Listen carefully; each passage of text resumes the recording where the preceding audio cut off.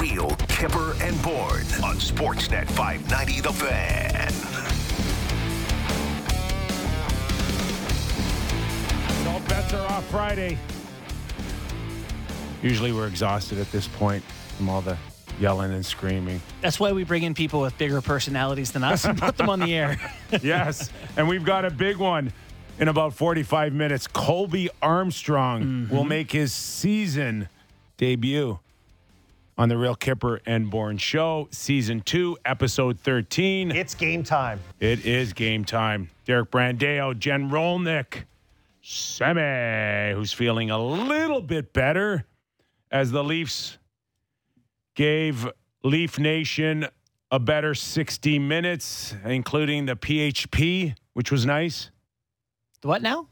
PHP. The hell's that? The pond hockey point.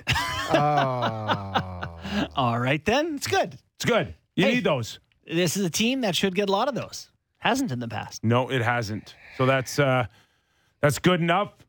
And come on, let's start with, I think, the biggest, best story out of last night, Nick Robertson. Yes. And before we go anywhere with Nick, I absolutely just loved his energy, his enthusiasm. And I think in the post-game comment, he talked about his family again and his mom, and he just says, like, she's my rock. Yeah. Right? Yeah. And I'm like, how do you not love a kid who says, my mom's my rock? Yeah. That's it. Nick, you had me at hello, buddy. You had me at hello with that one. He's Bunch put of in the mama's work. boys around here, eh? My mom's my rock too. Yeah, you know? I think we all are. Yeah, I Bunch share of that. mama's boys. But, he put in the work. He's had some tough years. It was supposed to come easy. He's in the Columbus playoffs, and it hasn't come easy. I'm sure he's needed a shoulder to talk to, not cry on. He's a big boy. I think it's just what we do is so fun and remarkable because how different of a show are we having today if Jamie Benn pulls off the nasty toe drag I know. and doesn't get his pocket picked by Nick Robertson Wildly and tucks one home. under-discussed thing is he got burned before a desperation save. It's a game of inches on the ice and in the media coverage because it was all hunky-dory. But boy, what it would have been if we had to come in here and that had gone in. It's funny. That's what I think about.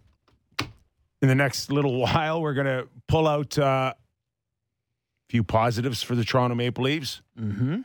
More Friday than they were at the beginning of the week. That's for sure. God, yeah.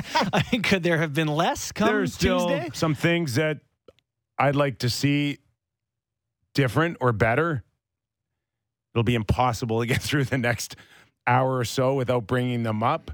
But let's first and foremost stick with Nick Robertson here and really cover what we saw last night. Yeah. You want to start with Sheldon Keefe's Kipper's Clipper? Sure. And we'll play off of Sheldon's comments on his newest goal score, 2 goals last night, including the overtime. Nick Robertson, here's Sheldon Keefe. Well, he has the ability to finish, right? And he showed that tonight. He had 2 real good looks. He had a couple other looks, actually, that were close. But he has the ability to finish, but he also just did a lot of other little things really well in the game. He was on the puck, forechecked. He got back on defense. It was a real good performance for him. It was. And when you get opportunities, you have to seize the opportunities. Yeah. And Nick did that. He did.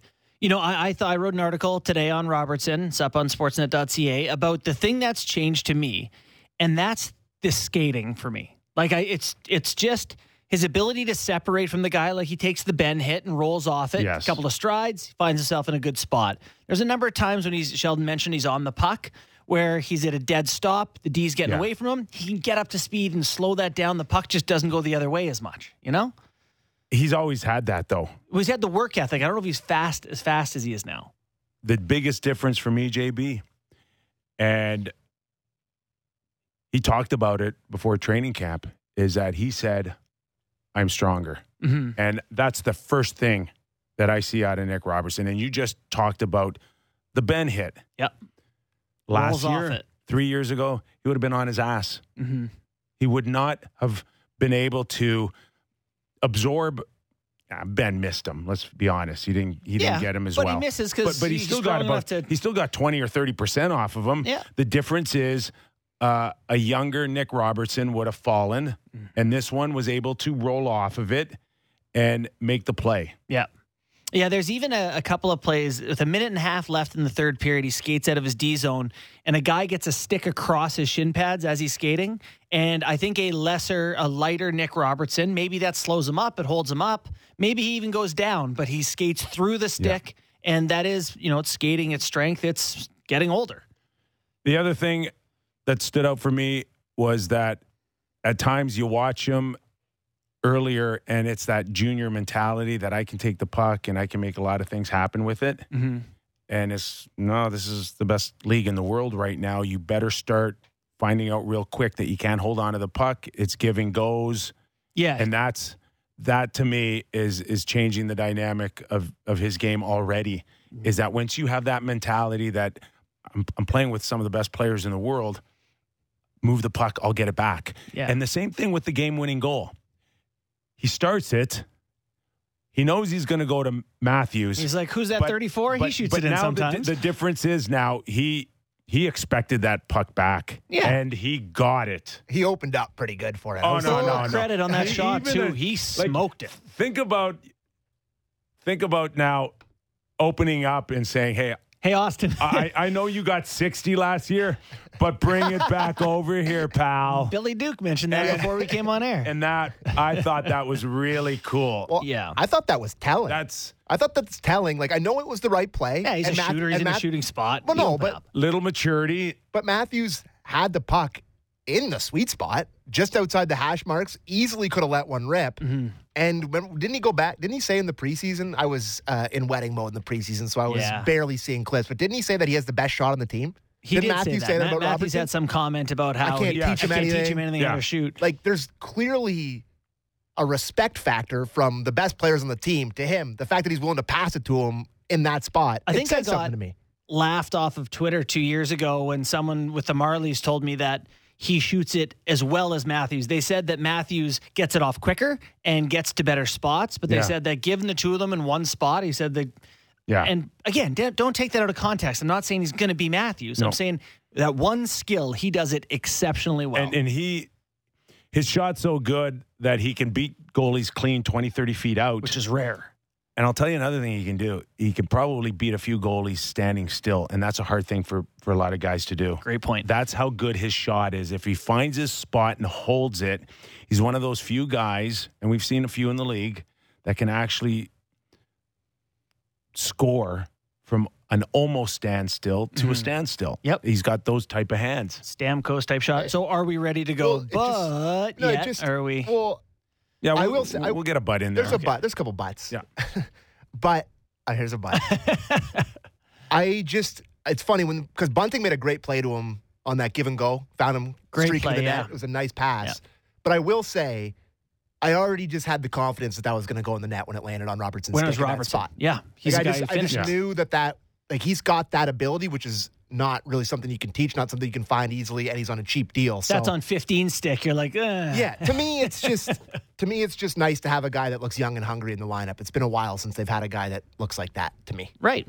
Totally agree. No, he's one. Great night, great skating, all that sort of stuff. You want to go with your first butt, or yes. You want me to go? You go. You. You want mine first? That's Friday. I went on a rant yesterday. I'm still tired. Well, Sheldon, at first, he starts his comment. He's like, well, he can finish. Like, it's like, we know he can finish. We were worried about the rest of the game. He's still going to have moments where he is I don't want to say singularly focused player on offense, but like, that's what he wants to do. He wants to use that shot. He wants to score. And there are times where I think he's going to get caught on the wrong side of the play, or he has a spinorama backhand where he tries to pass it out in front, traps his own guys. The play goes the other way because he wants to do something cool.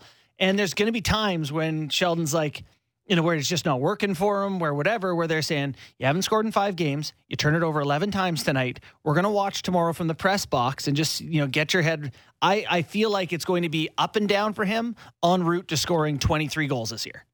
And you lead me right into my butt. Okay. And that is that the media here has a way of building people up here to the point where it doesn't meet reality. Right. And you kind of get nervous. And, whether it's Sportsnet or TSN or Hockey Night, they're going to sell this kid like crazy. You watch Saturday night, it'll be the Nick Robertson. What did he do? And they'll break it down. And it's like, and we know if he played on 25 other teams in the league, it would be a nice story. But the guy would be kind of left alone. Mm-hmm.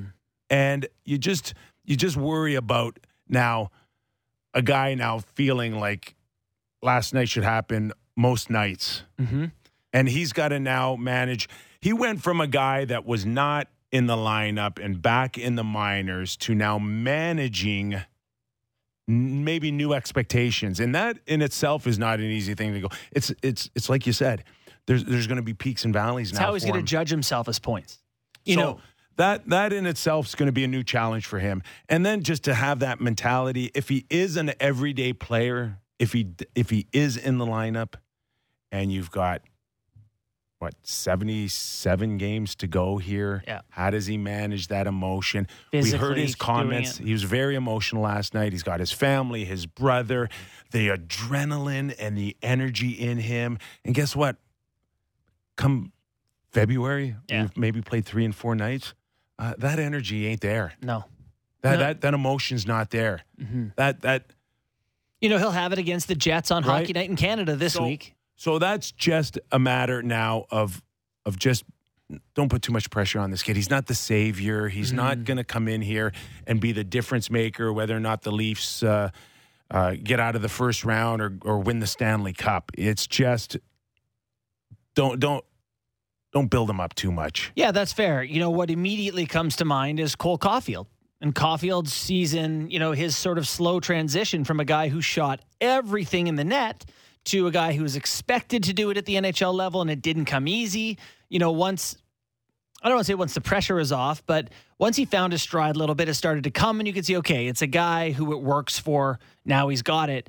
I feel like that for Robertson, where you shouldn't just expect that, okay, he's in the league, he's going to keep going like this.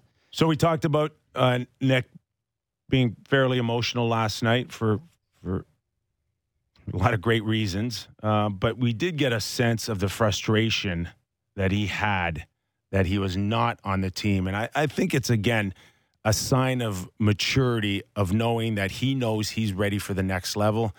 Because in many ways, just listen to his tone about not starting in Toronto. Yeah, it's been ups and downs for sure. I mean, to get sent down, given cap space and everything, and the situation was definitely tough to grasp. Like I said, that was tough. But now to get a night like this is just kind of makes up for it. And again, I don't want to just have a night. I want to be consistent. I want to play well and help the team. Tough to grasp. Saying the right things. Right? Tough. Tough. It was tough. Said it twice. Said it twice. And I think we all can collectively say that it was ridiculous that they didn't have this guy start game 1 and they went to Malgin. No, it's bad.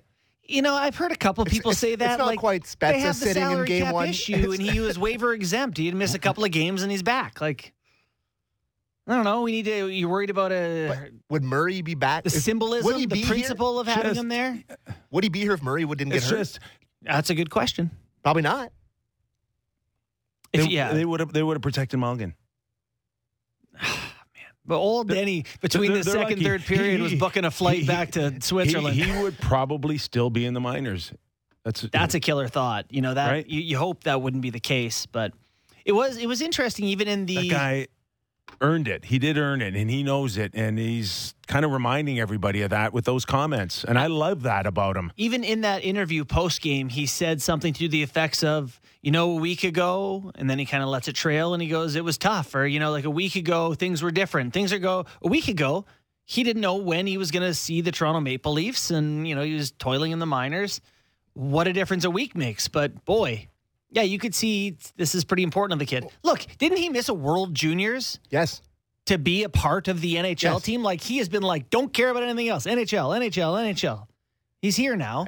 you're right. How do you rein it in a bit and just play every day? I feel guilty for things I said like literally a week ago, saying that. Sam. No, I know. Listen, used to it. I say dumb crap all the time, but the Mulligan versus Robertson conversation, I was weighing Mulligan versus last year Robertson, what he looked like.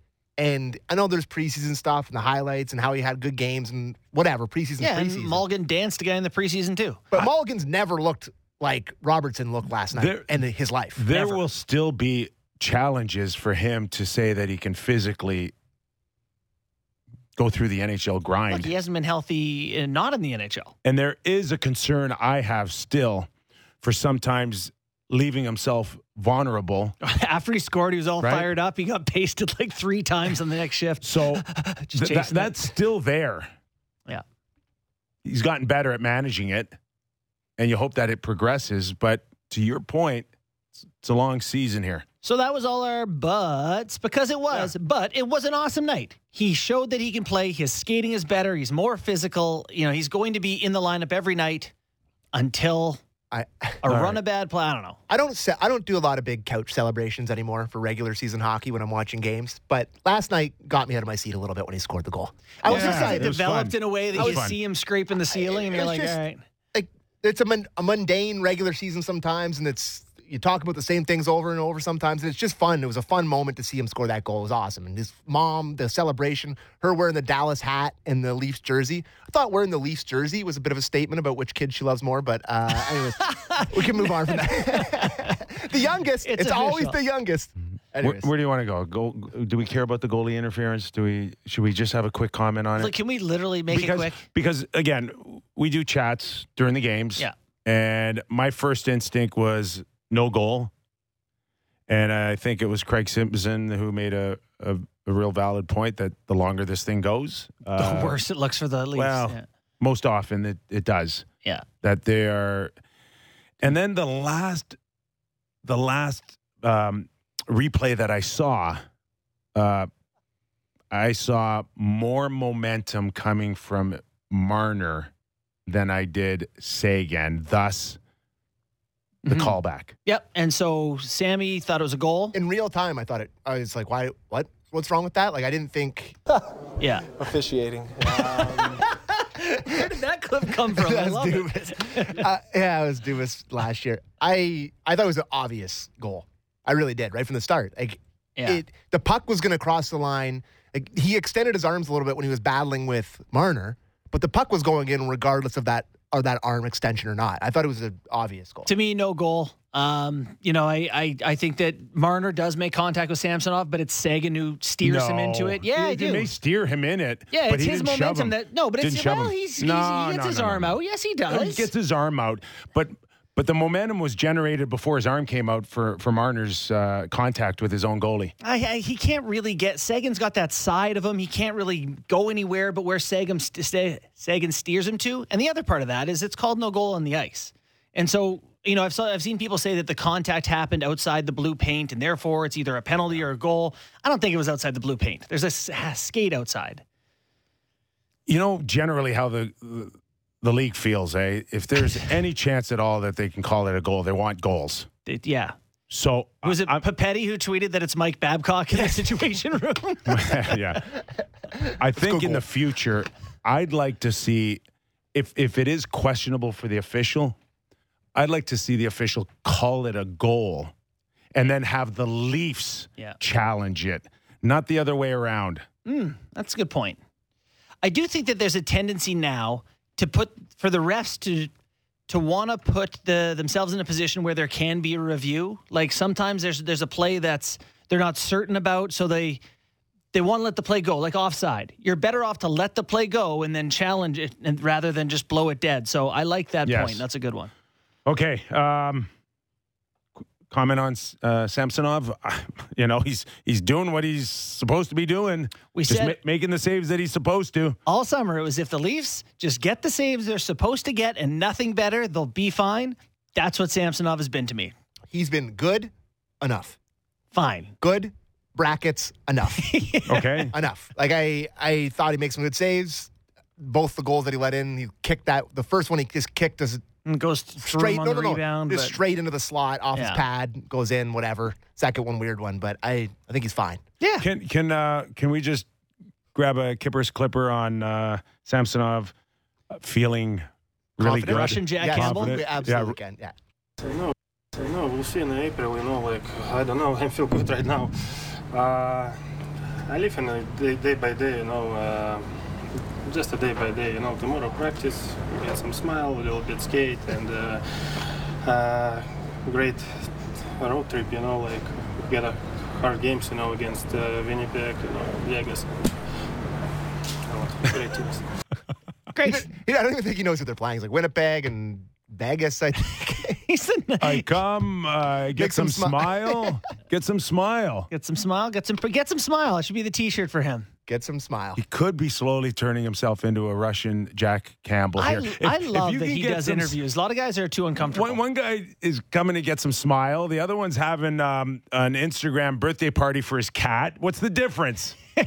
Is that what's up with Jack these days? You didn't see last year Oh, the yeah, post yeah, of the happy birthday party he had for his cat? Yeah, I saw it. That's what we have. We have Russian Jack Campbell here. That's what more could you ask for? He's talked it for every game. He's won all his games, so that's interesting. We'll see what happens when he actually loses one. What he sounds like, but I just move on. I agree with the fact that there's a lot of guys, and rightfully so. Listen, if I was playing in Russia and they're like, "Hey, can you do an interview in Russian?" I'd be like, "No, Yeah, absolutely not. I'm gonna put my foot in my mouth. There's no chance." Yeah. So the fact that he does it and he doesn't really speak great English, I think it's a credit to him. It's good on him. Full credit. Yeah. Same goes for Slavkovsky in Montreal. We can get there later. We know what kind of week it was for the elite players of the Toronto Maple Leafs. Did something happen? Let's recap last night for the elite players because we watched Austin play another game without a goal. And take a little bit of a beating, if you ask me. Austin did. Yes. Yeah. Oh, Like- yeah. They're playing. with all Teams are due playing him hard. With all due respect, if he's going to play about 75 more games like that, there ain't going to be nothing left of him. No. They took chunks out of him every chance they could get, didn't they? And you knew it was coming. Ben looks at that lineup and goes, I got a free ride to go cross-check this guy in the ribs. Who's going to do anything? Who's going to say anything? Yeah, and a guy like Ben doesn't care anyway, I don't think. But you're right. I do think that if you're playing Toronto and you say, how do we handle this team that is pretty top-heavy with these superstars? And you say you just get a lick on them every chance you can. Get a lick on them, get a piece. If we got to kill one off, we will. Someone that kind of did that for a living, it got under my skin a little bit watching it. Yeah. It did. It really bothered me that they took a cross-check on him. They ran him into the boards. He's not skating today, maintenance day. Well, he should Maintaining be. his Are bruises. you kidding me? He's in a cold tub right now, He is. trying to get the swelling down. Yeah. The fall scared me. The weird fall he had in the corner where it was a holding. I don't know. Was it Hakanpää? That was one of those guys that he kind of collapsed on him and his legs got all bent weird. He is taking a beating. There's no He's debate. not feeling good today. No. Yeah. No, and it bothers me. It bothers me because there was, and I don't want to be a broken record here, but shouldn't we have had a different feel about this lineup to say that, maybe it's Kubel or somebody that can at least go. And I know Austin's not this type of player, but I really wish once he got cross-checked by Ben, he would have said something to him. Just an FU would have been sufficient. Mm-hmm. But when he gets cross-checked and he doesn't look at Ben, that's not a good sign. Yeah. Ben's a big man, but Austin's, Austin's a big man too. Yeah.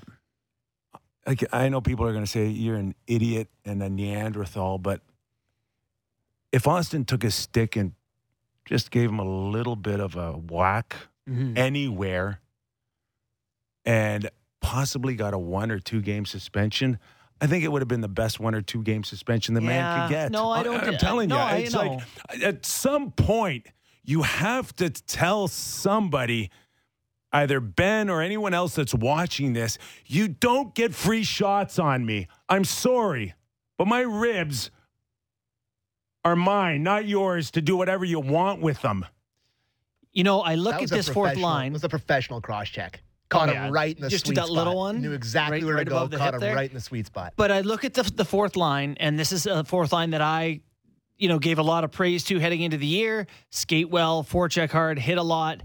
Have not been present for me at all. Abe Kubel is not even moving his feet on the forecheck. Zero presence out of Aston Reese played 6:39 last night. Aston Reese. Oh, let me do all strengths. Maybe put a Okay, little more. and we built up Mason Marchment 7:34. big time the other day, and he kind of ran around out there a little bit. I think he got a really good lick in on Marner too. And then correct me if I'm wrong, but then Aston Reese had a chance to hit Aston Reese, by the way. Aston Reese had a chance to hit Marchman and ended up getting an elbow penalty because it's one of those where it's like you're not all in. You're not. If it was an actual attempt to send a message to Mason Marchment and hit him and run him, and it was like the worst excuse for a body check I've ever seen in my whole life. He took a penalty on it, didn't he? The fourth line has He took an elbow penalty on. I don't even know if it was an attempt to hit him. It wasn't. He just kind of ran into him, his elbow was up. And then Mason gets up with some attitude, and Aston doesn't want to go there. He was so scared. So scared. He was like, you could see it in his face. He was petrified. This is not me right now. This is right. He backpedaled. What kills me too. That's a horrible look for the Leafs. So I agree. My thought was that this line may not be the guys you're talking about, the guys who are going to go Wayne Simmons and Kyle Clifford and heavy and fight you. They may not be that.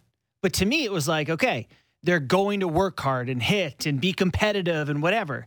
They are getting filled in. And I know they're starting in the D zone like 90% of the time. But every game, if you sort the list of shots for and shots against, 3-4, 12 against, 2-4, 14 against, like I know they're starting the D zone. You're allowed to leave the D zone. Like when Justin Hall garnered all the praise from people like me for his analytics, because he started in the D zone against great lines and great teams, and the play went the other way. They're starting these guys in their D zone, and they're not getting out of their D zone. So what are they doing here? You get to a point where you say, the office space, what would you say you do here? I'm telling you.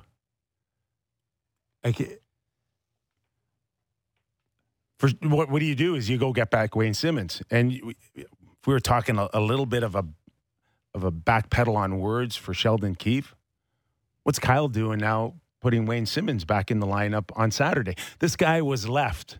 Done. Do you think he's in on Saturday? Oh, he is in on Saturday. He is in? Confirmed. Yeah, it's been confirmed already. Kubel out. Okay. There you go.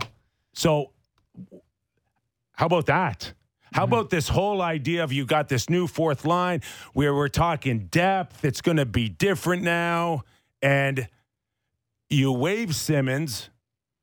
He doesn't go down to the Marlies. He skates at the practice facility. He loses his stall. The ultimate. He's got to now dress humiliation. in the same dressing room as all the kids. He's across the hall with the public skate. For 10 days, he's got to dress in a room by himself, a 13-year veteran. And then, hey, you know how we kind of said we didn't need you anymore? Well, we need you. And if Abe Kubel is who they thought he was going to be, maybe they don't do that. But, I'm telling you, I have multiple clips last night where he's on the back of a Dallas defenseman going to get a puck and just waiting for the guy to go at it and make a touch on it. Does Wayne play 3 minutes, 4 minutes, 8 minutes? Yes. I don't care if it's 1 second. I will have Wayne Simmons sit on a bench and do nothing but just wait. Just jaw at people. Than what I've rather seen out of the fourth line already in 5 games. Okay? Because at least if Wayne's just sitting there, he can give you something that those other guys can't. And that is attitude. the thing is, if you're going to get caved in on the fourth line anyway, you might as well have. Well, that's somebody. right. You'd prefer not to. Don't get me wrong, but I'm going to throw something at you. Logan Stanley and Brendan Dillon next game. I will throw something at you that if that's the fourth line that they think that's going to get them out of the first round, I'll pull Jason Spezza out of the stands, out of the suite, the box, wherever he watches the game, and I'd rather bring Jason Spezza back than watch that. And listen, I just think we're 5 games in here. Hey, I'm not saying Sammy, the fourth line can't do it. They're good players. Jason Spezza has been on the fourth line for how many years now? 2 or 3? 3, yeah. 3. How many points did he get last year? I don't even remember. 20 or something. I don't know. 30? Maybe. Yeah. I'll look it up. How many points? Like he's been most of his Leaf career on the fourth line. He had 25 points last year. 25 points. 25, 30. How many is Austin Reese going to get this year? I don't know. He doesn't get played. The coach doesn't want him out there. He's playing. So tell me how many points he's going to get. 13. Give me Spezza's 25 or 30. No. You actually want this? Austin Reese is going to finish top 10 in hits this year. Is that not more valuable than the points you're getting out of Spezza? Spezza would be more dangerous to score or do something than Austin Reese's chintzy little hits. And let's not forget, who stood up against Winnipeg last year when things were going sideways? Jason Spezza. The flying knee? Flying knee to the dome, if I don't remember who it was. So, hold on. So, Kipper, I just want to confirm. At least Jason's a threat out there to create or, He was aware of his role. I joke about that, but he was aware that the Leafs needed someone to step up. He was aware he was a fourth liner. Has he fought every year he's been in Toronto? So, Kipper, you actually want Spezza back? Is this? I want Spezza's 30 points. He doesn't want Spezza. I want you want a different player. I want Spezza's 30 points. He wants the cap to go up and steal Garnet Hathaway. Than what I'm watching out there today. Okay. In the first 5 games. Okay, that's fair. You'd rather watch what I still heart David Kampf, by the way. I think that's now I understand what you're saying. You'd rather watch what Spezza does than what the fourth line has not done at all for the first 4 or 5 games. That's fine. Okay. That's all. But Wayne comes in. They've been teams are licking their chops, taking a run at Austin, and it's got to stop. And Wayne Simmons isn't perfect, but like I said, he'll bring you attitude. My junior coach used to say, we'll say fornicate, fight, or hold the light, which is a great expression. Like when you put it over the boards, I don't care what you do, just do something. Fornicate, fight, or hold the light. Like, all right. That's a really good. Do we have a clip on Wayne Simmons drawing back in? Yeah. What do you want? You want Simmons or do you want Keefe? Give us Keefe first. Okay, sounds good. Maybe we don't have it. I thought I put it in there. Hold on. We'll survive. Yeah. We have other clips. All right. All right, play Wayne. Let's play Wayne. Let's hear from him. I'd say more different than difficult. I think everything comes with its challenges, right? And for me, it was being put on waivers and getting sent down, and then just getting by myself and trying to be prepared. And I was lucky enough to get called back up, and I was skating with the team for about a week and a half now, so I feel completely prepared. And I'm just excited. I'm just ready to get into some game action. Someone on Winnipeg's going to have to fight that man. I'm not saying he should. I'm just guessing he's fired up, inspired, wants to show he's useful, right? Good. I hope it comes soon as they just look at Austin the wrong way. Oh, guys in his position are looking for an excuse, obviously, to justify their value. And so, it would be a real bad night to be the first person to slash Austin in the ankle. Yes. All right, you got Keefe on Wayne Simmons? We don't want him to sit too long here. Now we have the flexibility to move guys in and out. I thought Wayne had a good camp with us. Like we talked about, there's a number of guys, whether it's Wayne or Kyle Clifford or, guys that haven't played with us, that are down with the Marlies, that had good camps, and Simmons and Clifford in particular, these are guys that, were important parts of our team last year, and they're an important part of our culture and an important part of our group. So having Wayne up here and having flexibility with our lineup and roster, I think it's important to get him involved. That's choosing your words carefully here. I thought he had a good camp. We don't want him to sit for too long in his I stall just don't that want doesn't him to exist. sit too long because I'm worried about him sitting too long. No, it's your fourth line. It's watching Austin get run and Mitch. That's why Simmons is in, not because you don't want him to sit too long. Yeah, no, it is choosing to look at the positive and saying not that these guys haven't been good, so we have to do something else, but we have something else here that we would like to see. Soft. It's tough to see a world where Simmons plays himself into being one of the 12 forwards in playoffs again. But, you know, Mike Futa, who was on our show yesterday, talked quite a bit about Curtis McDermott in Colorado and how he played 82 regular season games and didn't dress in the playoffs. But the value that had for those players over the course of the season was still a value that made them better going into playoffs, made them healthier, made them more confident. Can Wayne do that for this team? I don't know. He's going to try. Isn't Curtis Douglas punch people too? Ooh, Punchy Douglas. Couldn't they give him a shot? Wonder what his Nah. start's been like. No, they healthy scratched him In the the other with day. Marlies, really? Yeah, Oh, they boy. did. They weren't happy with him. Damn, Off they of- were really excited off going of into the one year about play, him. which I don't know. You can work with them. Just work with them. That's Yeah. all. Right? So work with him, get him NHL ready, then let him sign with especially when you watch. Trade him for Malkin. Yeah, exactly. Like, if he's got any chance of being the next Mason Marchment, work with him, please. I have heard that they are directly afraid of that happening. Like this guy's going nowhere because they're afraid of that happening. Okay, Derek, did you give me a Kyle Dubas sound about 5-10 minutes ago? Oh, that was his officiating from last year. Yeah, let's hear it again. Oh, no, I got him off guard. Officiating. Okay, which brings us up to the next He was topic not here. happy. Potty mouth Dubas? Not happy. And you don't have to know how to read lips to know exactly what he said.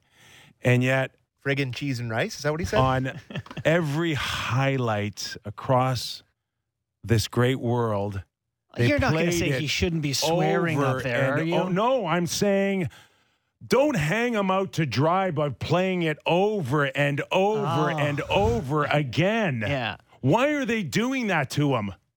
Don't. Yeah. We know what he said. It's bad. Okay, He's competitive. He wants to There's win. families out there. There's kids out there.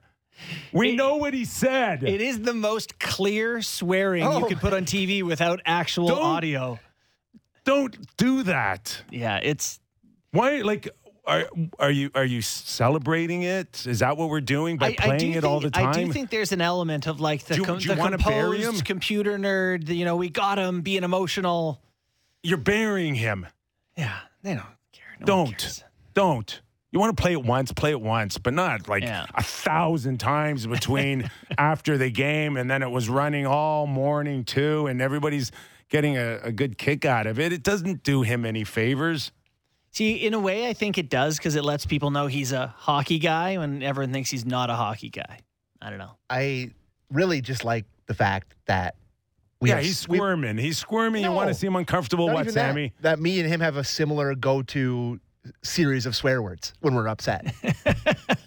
I have said those God exact help us all, Sammy. I don't say those on air, Hey. which is hard, but sometimes I say those words when I'm mad. I've seen you chunk a wedge or two. That's when the skull goes flying across the green. Those words have come out. Yeah. think Colby Armstrong's uttered a few nasty words in his days. I think so. I saw him on the Spit and Chicklets podcast. I'm guessing that's okay there. We're going to find out because he's coming up after the break.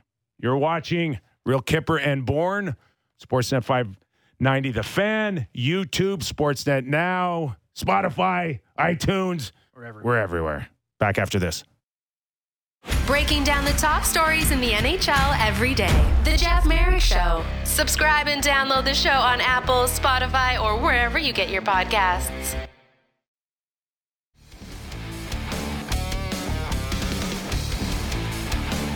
Just waiting on Colby Armstrong, former NHLer, Sportsnet hockey analyst, and I don't know what else he's doing. I see him get up every once in a while. He put goalie equipment on for a feature the other day. I have no idea what it was for. For us? No, I don't know. I don't Just know. a random feature. He's kind of like kind of like the relief guy, eh? For Sportsnet now, or You know what he is? what's that? Is he's like there's a handful of these people who interview in a certain way that like breaks down people's defenses. Yes. You know, like Cabby used to be really good at that. He doesn't do it now as much, but Yeah. you know, with Kobe and Jonathan Taves, Nardwar, was he a guy? Does Colby that did have that? to hug everybody like Cabby did? Well, he makes people comfortable like Cabby. Yes. You know. Anyway, he's on. Nardwar makes him uncomfortable Cole? by knowing Oh, is that what it is? everything. I had What's that going backwards. on? We're just talking about your broadcasting career. How you're like the guy that kind of just gets everybody to soften up, and then you lob them softballs with your questions. Yeah, I know. Aren't you It's supposed awesome. to soften them up and then ask them tough questions? I thought I did ask Austin a pretty tough question that he tried to avoid, but like whatever. when are you signing in Arizona? That one? Yeah, that was the one. Yeah. That's pretty tough. And then he told you where to Yeah. go, right? No, he said he was going to next question type of thing. But yeah, you're right. I did. I softened him up. He came in, couple chirps, little small talk, a little how's she going, boys, and then away I went. So yeah, it was good. He was good with me this year. I loved it. I love doing that stuff. It's been a lot of fun. Speaking of Austin, not off to the greatest start. We know that. Probably when you factor in he scored 4 goals his first NHL game ever, worst start of his career. I would say. That's one thing, but even watching Dallas last night, and I'm not sure how much you watched of it, but Jamie Benn gave him a really good cross check. And you were part of an organization with Sid there. And can you speak of the on and off again conversation of, do we need someone to protect Sid? Is it the game's changed? Which guys have come in and out? Is it still going on? Whether or not Sid gets enough people around him so no one takes liberties on him? Because I'm getting the sense right now that Austin had a tough night physically last night, and those questions I'm bringing up. For me, yeah, and it is on again, off again. I feel even here in Pittsburgh, and I mean, for the Penguins in general, and Austin doesn't really play this way, but for Malkin and Letang and Crosby, like their game is involved in the action. Like they play a more like gritty game, I think, than Austin would for a big body guy. But for them to have to be kind of the muscle on the team as well, like they're the guys that start the fire. They're the guys that are in the fire, and it always seems like, it's if I was on the other team, I'd be like, all right, here we go. Sid wants to scrum. I'm scrumming him 100%, right? Like this is what you do to these star players. So the conversation does come and go here just because that's the case. Now, I don't know, like in Leafland, like this has been the Dubas blueprint, elite skill, whatever you want to call it, and building the way he's built his team, and there's really no place. And then also for people that always say like, oh, this is out of the game, this is gone. Then shut up if Austin gets hit. Shut your mouth because it doesn't matter to you. And that's the way the game is. And, should he have to take it? No, he shouldn't, but they're going to do it. You better believe Jamie Benn's going to do it. So I think it's nice to have a well-rounded, and I will call it this, guys, personality. Mm-hmm. You got to have players with some personality in your lineup. And Pat Maroon, perfect example of a guy. But he's on the higher end spectrum of being tougher or handling himself or handling other people for his teammates. Look at Corey Perry, for example. Like Corey Perry's a guy that I wouldn't put at the high end of like a guy that's going to, fight heavyweights, or like there's nothing left like that in the league anymore, really, barely.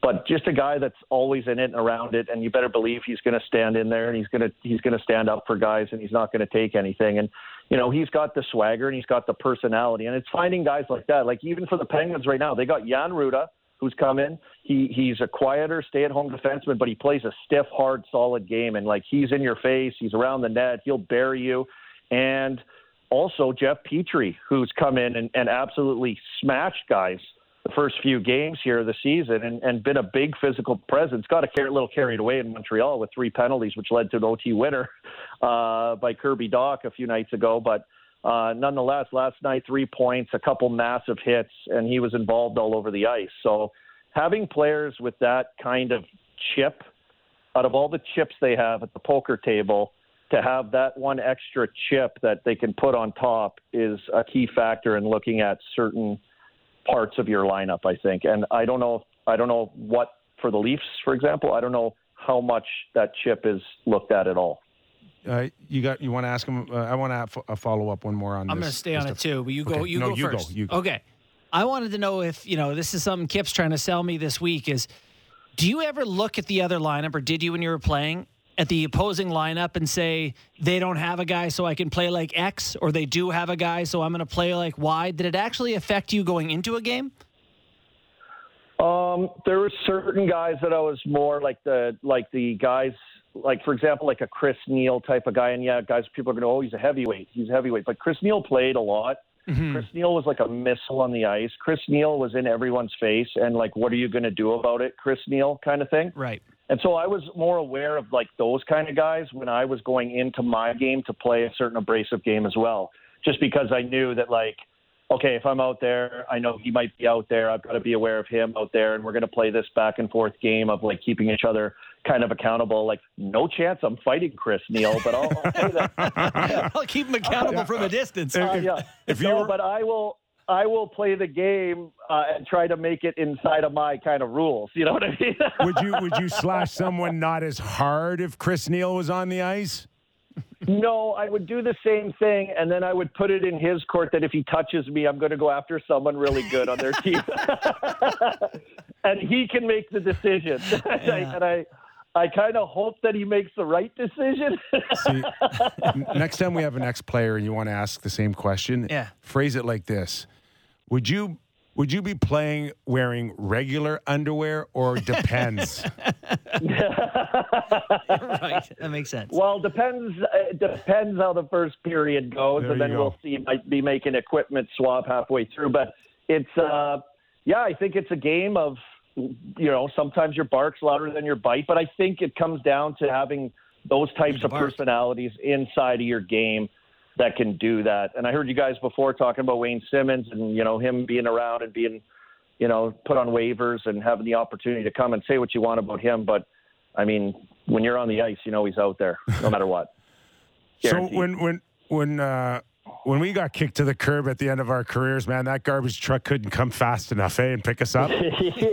He gets another crack. He comes in, and it's one thing, like you said, we're not sure what he can still do anymore compared to how good he was in the past, but he can bring attitude that. Yeah, and you saw that Aston Reese in Pittsburgh, did you not? I did a lot. Is it even a comparable? No, it's not even a comparable. Like Zach Aston Reese is reliable defensively, and will do his job, and will kill penalties, and block the odd shot. Like my biggest thing was with him was always like he just leaves you like he could be, instead of making $1 million a year, like he could make $2.5 to $3 million if he just cranked it up and was like a little bit more reckless of a player. You know what I mean? And that's just within his game. Like he could be a total beast. He's built pretty solid.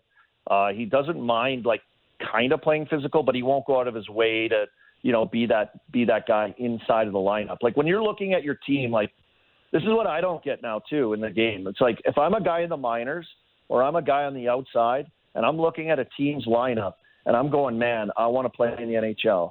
Like, how do you not, if you're close to being that type of player, not go, okay, I'm all in. Like, I will be that guy. You know what? I'll give you 6 awesome years of that, and my body might fall apart, but like, I want to play in the NHL, and that's how you can write your ticket. Like, I don't get why I feel like guys don't do that anymore. Everyone wants to be the same guy.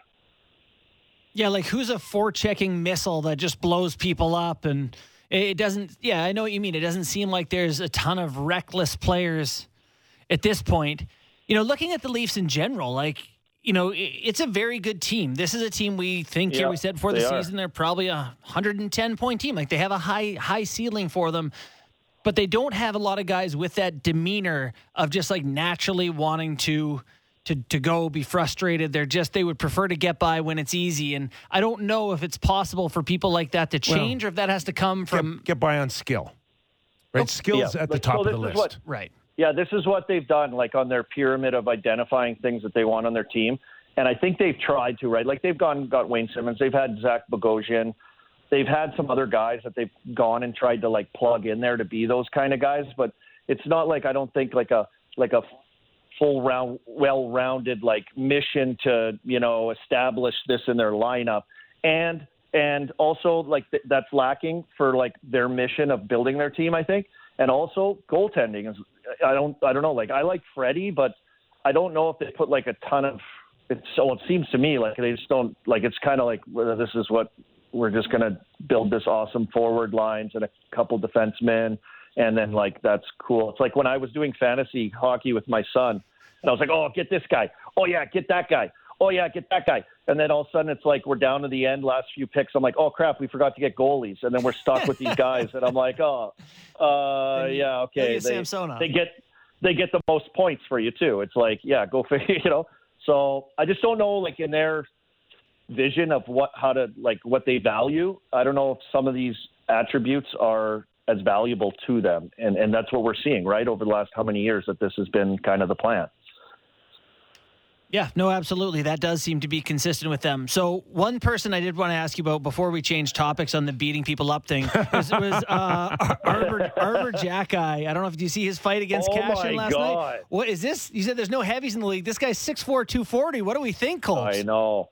What a beast. Like absolutely just wanted it so bad too. Like he wanted Cassian. I was like, oh boy. Like, he's a big boy, he can handle himself, but I mean, he was just throwing hammers. He's from Hamilton, isn't he? I don't know. Hamilton? Is he from Hamilton? I think he's from Hamilton. Bad. They make him bad out of Hamilton, don't they? Yeah, and he said after the game that he won't turn anyone down. He said after the game. So, but even when you're watching Dallas, that's a big team. That blue line, like how hard it was for the Leafs to kind of get through. Like, what is it, Hakanpää? They just play a stiff game. Like, they play a Lindell stiff game. Yeah. Right? Like, I don't know if they're going to punish you, but they're always going to be there. They play a stiff game. It's hard to get down the wall. It's difficult to cycle. Like, it's just in those areas, they play a really stiff, hard game. And, I mean, I like that. I like that. Like, the fact that the Penguins went and got Jan Ruda here and Jeff Petrie, who's relieved minutes off Letang, but I would like Petrie plays a really solid, stiff game as well. Like, he's not afraid to step up and throw a big hit, which he's done in the first few games of the season, which I like. He's a big guy.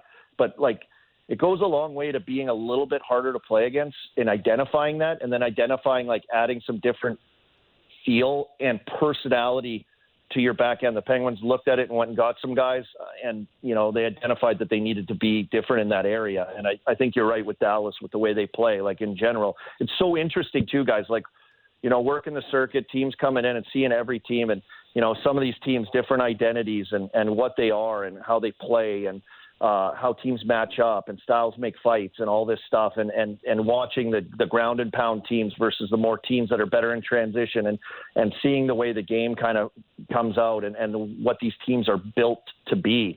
So in saying that, looking at the Leafs, they're built to be a speed transition, elite skill team that can score goals.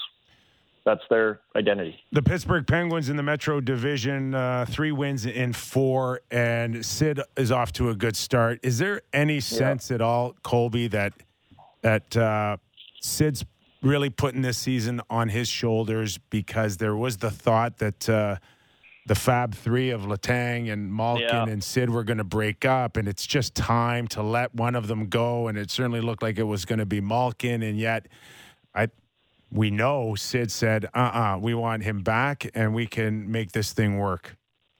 Yeah, I think that, and I think Malkin too this year has looked totally different from last year, and rightfully so. I mean, he had major knee surgery, came back mid-season and was kind of trying to catch up the whole time. But to see the way he's playing too, so to have really like 2 lines again of the two-headed monster.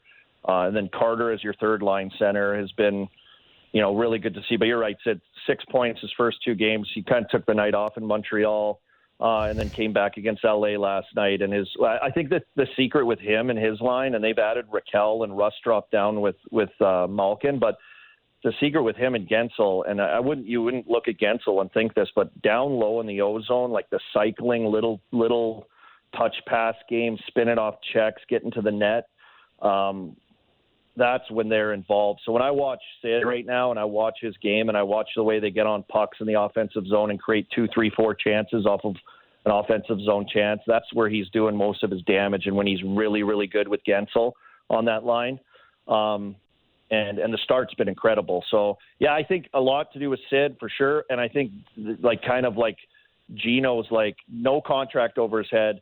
Injuries, he's healthy and had a great summer, and he's come in and he's dancing out there too. So to see a big body guy like that moving the way he is this year, it's nice to watch. Yeah, they're first in the NHL in goals for per game, 20 goals through 4 games. That's 5 a night. Not a bad little average. Leafs are 24th, by the way, guys. Just thought I'd throw that out there. In looking at Nick Robertson. Not elite. I know. Not elite, Borny. I know. Looking at Nick Robertson here last night, you mentioned Jake Gensel, a guy who has gotten good playing down low, making plays off the cycle, not just a rush guy. Nick Robertson has come in this year, and he's had one good game. Looked like a player who's learning to score different ways, not off the rush as well. His first goal is a nice one. What's it like coming into the league and evolving as a player and learning to play the other parts of the game? That's the concern with Robertson is trying to find out how he can be a contributor when he's not scoring. Well, I think that's why I spent 3.5 years in the minors, just because, you have to be good at all these things. There's no question, being a winger, it's board play, it's accepting pressure and how to have poise on pucks in certain areas and tough areas to make plays. And, Robertson's a little darting player in and out of areas. He has, I think, obviously an elite shot. He can rip the puck. We saw, glimpses of him last year and at times and what his game can be. But I think, as you marinate and figure some things out, I think just naturally you start to, gain a lot of those things. Yes, it comes with working at it and experience, but I think you gain and work at some of the finer, smaller details of your game. And, it comes with age. I think it's just an experience. It comes with, being in those positions and figuring it out for yourself. So to see him have the success he has, and I'll say this too, I think it's important too on teams to get, it's nice to have your team set and everyone's there. And of course the salary cap seems to mess up a lot of teams, the Leafs in particular, but it's nice to have an infusion of drive and want and hunger to stay there because right. You get that in your lineup, and I think it spreads to the lineup a little bit. I think that enthusiasm is important when you're looking at teams and you're bringing in maybe a new face that you're unsure of, but definitely the enthusiasm and the will to want to stay there is contagious, I think, a little bit through a lineup. And I think Robertson can bring that. I think he's hungry. I think he wants to prove it. And we heard him after the game, and we saw what he did during the game, and dream come true, OT winner and 2 goals, and kind of changed the narrative for the Leafs team. And he said he's hungry. He wants to stay here. He wants to be a guy. So, to have that that's huge for a dressing room. That's exactly how we opened up the show. Just talking about how great that was. What did I see you on TV? You were a goalie. Someone was shooting something at you. What was that? I'm doing some Nerf shoots, boys. What? Nerf? You say we're supposed to know what Nerf shoots are. Nerf shoots. What? Buddy, I'm ripping Nerf blasters. I got my kids involved. The guns? Yeah, on the bench guys. Yeah, the Nerf blasters, but the Sick. Nerf blasters. Okay. Sick. Yeah. So it was enough to play this game. So want in. So the moment the cameras go down, are you like, can I have my money now, please? He's getting paid in Nerf blasters for his kids. You kidding me? Hey. After I'm done dancing for my dinner, I expect to get the When's your next segment? I'll do anything for $1. That's where they put me, boys. The old singing, dancing clown. What are we doing? Where are we going? Who do we... Hey, get it while you can. It's only a matter of time before they kick us to the curb again, eh? Yeah, you know it, buddy. All so right. I just, they call me, I show up, I crush an energy drink, and away we go. Colbs. I love it, boys. Keep up the great work, man. See you guys soon. Hey, appreciate it. Great debut this season on our show, by the way. You nailed it. Thanks, boys. Thanks. I appreciate it. Love it. You'll get some good sound clips out of this, Sam. All right, Sammy, clipping them all on. Sammy's calling you out. Sammy. I don't think he's been happy with your clipping of Colby after our shows. Blame Derek, not me. Great job, boys. All right, Colby Armstrong. Yeah, everybody sees it, what Nick Robertson brings. Mm-hmm. Yeah, no, I love that point about drive and energy and excitement and being a part of it. Yes. I wanted to ask you guys a question. We didn't get to it in the first block. Yeah. Maybe 5 minutes isn't enough time to talk about it. I hope it's the topic I want to hit. Nerf. Is it Nerf guns? No. Oh. I was going to talk about the Leafs power play. Thank you. Bingo. Okay. Yeah. I don't want to get ahead of myself here, okay? But is it too early to have the conversation about Rasmus Sandin on the top power play unit? No, it's not, because we saw it. They went We're 1 seeing for it. 8. We saw it. It is now in a position where they may look at Rasmus and say, hey, look at the goal that they scored last night. A heavy shot from the point that actually created the rebound. I cannot stand watching Morgan Rielly on the power play. And I love him. I love the guy. He's like my favorite Leafs interview. I think he's so talented. He's worth every penny. I cannot stand watching him in the power play every single time. And I don't think I'm the best power play player in the world. Pretty good. But he passes it to the second most dangerous option every time. If there's a flank that's open. Austin. He's looking at Austin every time. So last night I sent you guys that clip. Rielly, Nylander gets a shot. It comes back to Rielly. Nylander's back on the flank. Gives it to Austin, who's facing his own net and under duress. And it's like, the guy that should be actually handling the puck the most on it is Mitch Marner. For sure. And forever Mitch was the flank guy there. And I'll tell you another thing that drove me nuts watching this game is that every time it seemed like a key face-off, they lost.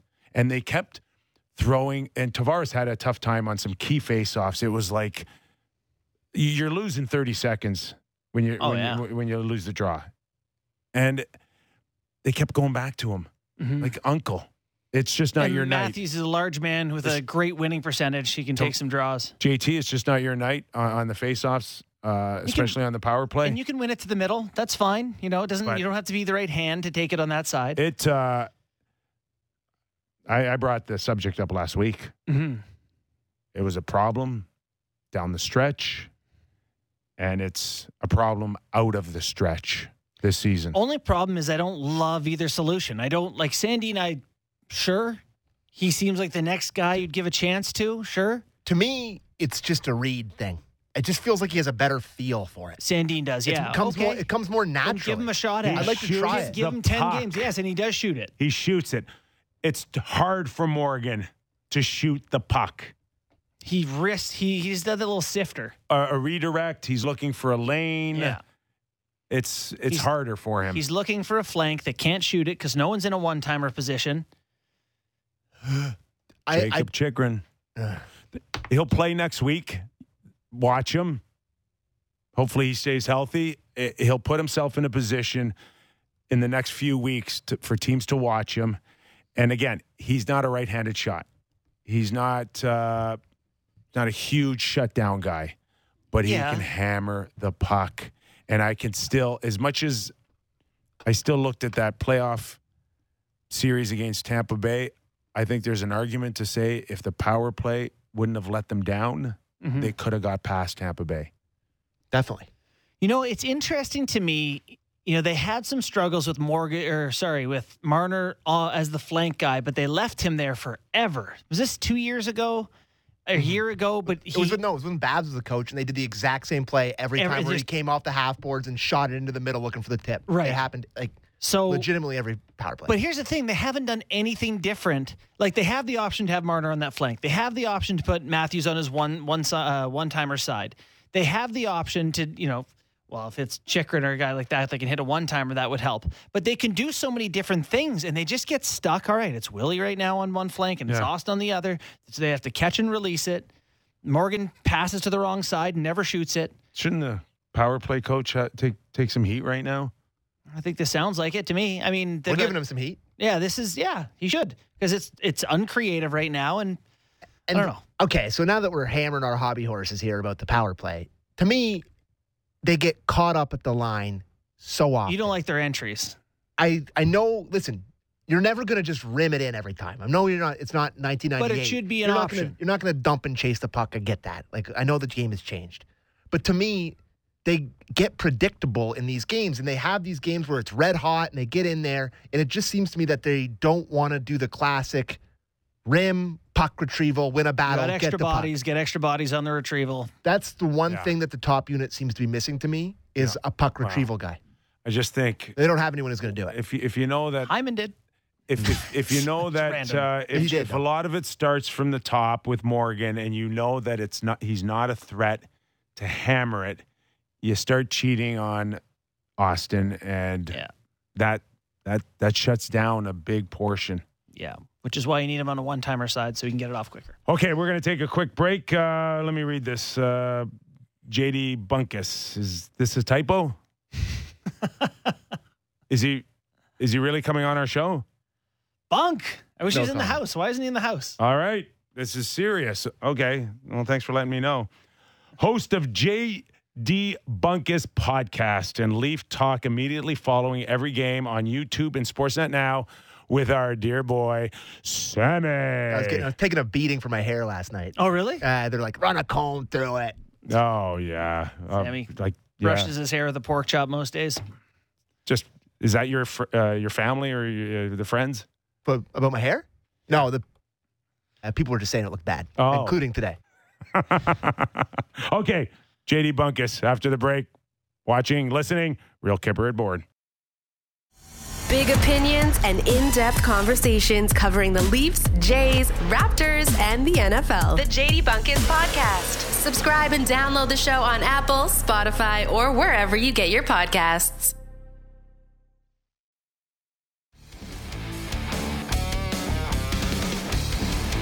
If you happen to be watching on YouTube, hit the like button. We like that. Do we not? I'm going to select like as well. There. Can't like yourself, can you? I don't think anyone knows. It's fine. You know who really loves himself? It's a nice seg. Our next guest. Yeah, he's like, I don't know if that's a fair start. This reminds me of coming on your show for years, just getting killed on the way in. Hey, I just want to say, hey, Kipper, I've been reading your articles lately. They're really good. Oh, no. Where's the punchline? Just give it to me right now. Go ahead. Bury me. I just want to know who's writing them. Because it's obviously not you. There you go. It's obviously not you because I've seen you text and those are not you. So who is writing those articles, Kipper? Reveal the true ghostwriter. Tip your waiter. He's going to be here all week, folks. Yeah, that's right. How are you? How's the new show, the post-game show with our boy Sammy? It's you, Sammy, and a bunch of drunk Leaf fans every post-game show. Thanks for watching. Yeah. That's a great job. Yeah, so far, actually, it was a nightmare out of the gate, I'm not going to lie, in terms of our audio. I screwed up our first one with Bourne to the effect that Bourne was like, yeah, I'm not coming back until everything's fixed. Bourne, everything's fixed. See you in November. Right? We finally had one that was, I would say, 98% mistake-free, other than my internet froze 1 point for like a second. Outside of that, though, pretty good. We're having fun, boys. It's fun. Look at these games so far. It's been such a roller coaster. It's been like the perfect way to launch the show. You're still using the karaoke mic? Yeah. No, the mic is fixed, all right? Okay, good. The mic is fixed. Good. So everything rosy in your Leaf world with an overtime win? I did think this was my take today, and I'm curious what you guys think about it. Mm-hmm. I think that the way they won that game with Nick Robertson scoring the 2 goals was the only way to actually kind of erase what had happened in that first period and what had been going on in Leafland. I heard you guys the other day, and it's so true, Kipper, you nailed it, you can't start your own fires in this market. And it was hilarious to me that Keefe basically signed off media conference number 3 explaining something no one asked him to explain for with, I was just prepping himself for the guys for the media. I'm like, Sheldon, you seem like the dead last guy on the planet to prepare anybody for media stuff. Like, you are so overwhelmed by all of this. Like, I texted the fellas yesterday about, remember the Amazon series, episode 1? Matthews says to the media, again, something no one's picking up on, goes, I think we needed to open it up a little bit more. And he storms into Dubas's office and tells him that they all need to get on the same page with the media and that he needs to have a talk with Austin Matthews, like his superstar player. Kipper, can you imagine if your general manager, like you would have had in New York, a guy go up to Mark Messier and be like, we all have to be on the same page day one because they said something to a New York paper? Like, it's very odd. And so I just think that he created his own problem. It spun into a weird news cycle that got like completely out of control. And then the Leafs dogged it last night in that first period to the point where I thought, oh my God, they're actually doing like the coach killer thing. Like, this is actually happening. And then here comes this kid, Nick Robertson, who, God, Leaf fans need to be good, right? The organization needs to be something. And he provides two huge goals, 2 beautiful goals, including a game winner. So totally flipped the script going into the weekend. I'm not rosy, I guess. Like, I don't think any Leaf fan is rosy right now, but it is astonishing to me, like, the way this team just is able to just ride this narrative roller coaster and how hilarious it's been for the first 5 games. It has been good for Leafs talk, good for your show, good for our show. It's been enjoyable. The Robertson thing has been exciting, in a way that they've just been dying for this, like, fresh breath of enthusiasm and someone else who can score and something to be excited about that's new about this team. And then I come on the show today and Kipper makes the point that it's pretty ridiculous this guy didn't start the year with the team, given his preseason and, protecting Dennis Mulligan. I don't know. What are your thoughts on Robertson and what, how he got here and what he's going to mean for this team? So I'm with Kipper, and this is something that I've been asking guys privately and I've been asking guys on the show. But Kipper, like, you would know better than anybody. He's a kid who got his showcase last year, right, after coming off the injury, and just didn't really perform well. And then there was buzz born, like, you know about it, how, hey, maybe the organization wasn't actually so high on him. They felt as though he needed to be a better playmaker, that he was kind of one-dimensional, that they weren't really sure what his future was with the team. And then he goes away for an offseason and works his ass off, gets bigger, gets stronger, gets smarter, and shows up to camp and dominates. And I was listening to, it was 32 Thoughts that actually made me think about this, and they weren't talking about the Leafs. They were talking about a goaltending situation, and I can't remember what it was, but Merrick floated around the idea about, hey, maybe this team grabs a goalie off waivers. And Elliott said, no, you got to show a sign of faith to the young guy who did everything right during the offseason. I went, why wouldn't Nick Robertson be thinking that? Like, okay, sure, he's a professional and blah, blah, blah. Nothing's owed to him or whatever. But for him to show up to camp, be the story of camp, dominate the way he did, and then be during a Stanley Cup season where it's all about, like, trying to stack the wins, setting him down because you stubbornly refuse to acknowledge that Dennis Mulligan is a 5'9" guy that was just in the Swiss League and no other team seems to be all that horned up for. You don't want to lose him to waivers because what? He might become a Barabanov type figure on a nothing team. Right. Like, I just don't understand it. So I could understand his a little bit of resentment. The good thing for them is that he's here now. But the other question is, would he have been if not for these injuries? Like, if nothing happens to Matt Murray, when do we see this kid? So at the break, I was flipping through my phone and I saw an article, and I think it was written by Mike Tracos. Yeah. And he's not afraid to go right at it. And he's writing that this is the best time to trade Nick Robertson. He did. Yeah. And listen, I'm not. God love Tracos. But I'm not ripping him. No. I'm just acknowledging it because this goes into what we talked about earlier in the show on now expectations and how this town can build people up and create something that most markets don't.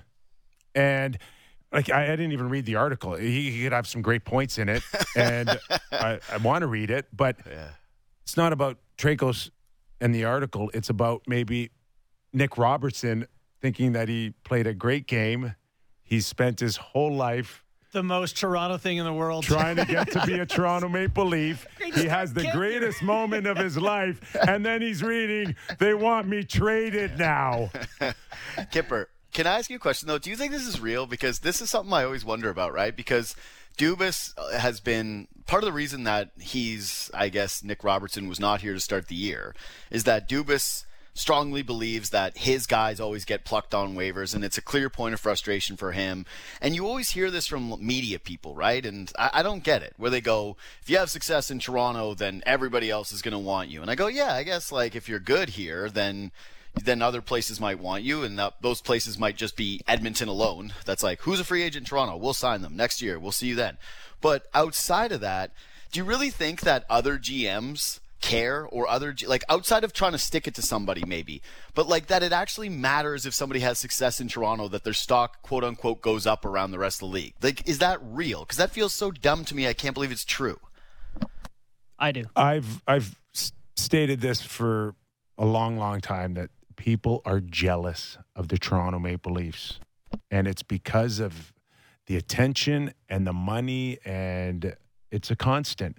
Are there people outside that would love to stick it to Kyle and Brendan, and you guys think you're so great, yeah. you're so powerful? That I believe. Yeah, so, there's people out there that don't want them. Like, they love it. Like, I'm listening to Sammy early in the week. He's loving Jack Campbell, letting in a couple bad ones. It makes him feel good. Same thing. Outside of Toronto, there's a lot of people that just wish bad things. And if there's an easy way to stick it to Kyle, I do believe that happens. Yeah. No, but I'm saying, like, the idea that just because someone is in more headlines, maybe subconsciously I think could so, hear Jay. that. Oh, it works. But, okay. It works. Yeah. The media, again, like, it's this whole kind of, at times, it's a little of the propaganda, right? Where you, like, okay, but that works on a GM. Aston Reese, think about this for a second, okay? Couldn't get a contract. 32 teams went up to him and said, you're not good enough, and I include the Toronto Maple Leafs this summer. You're not good enough to get a contract right now, but we'll put you on a PTO.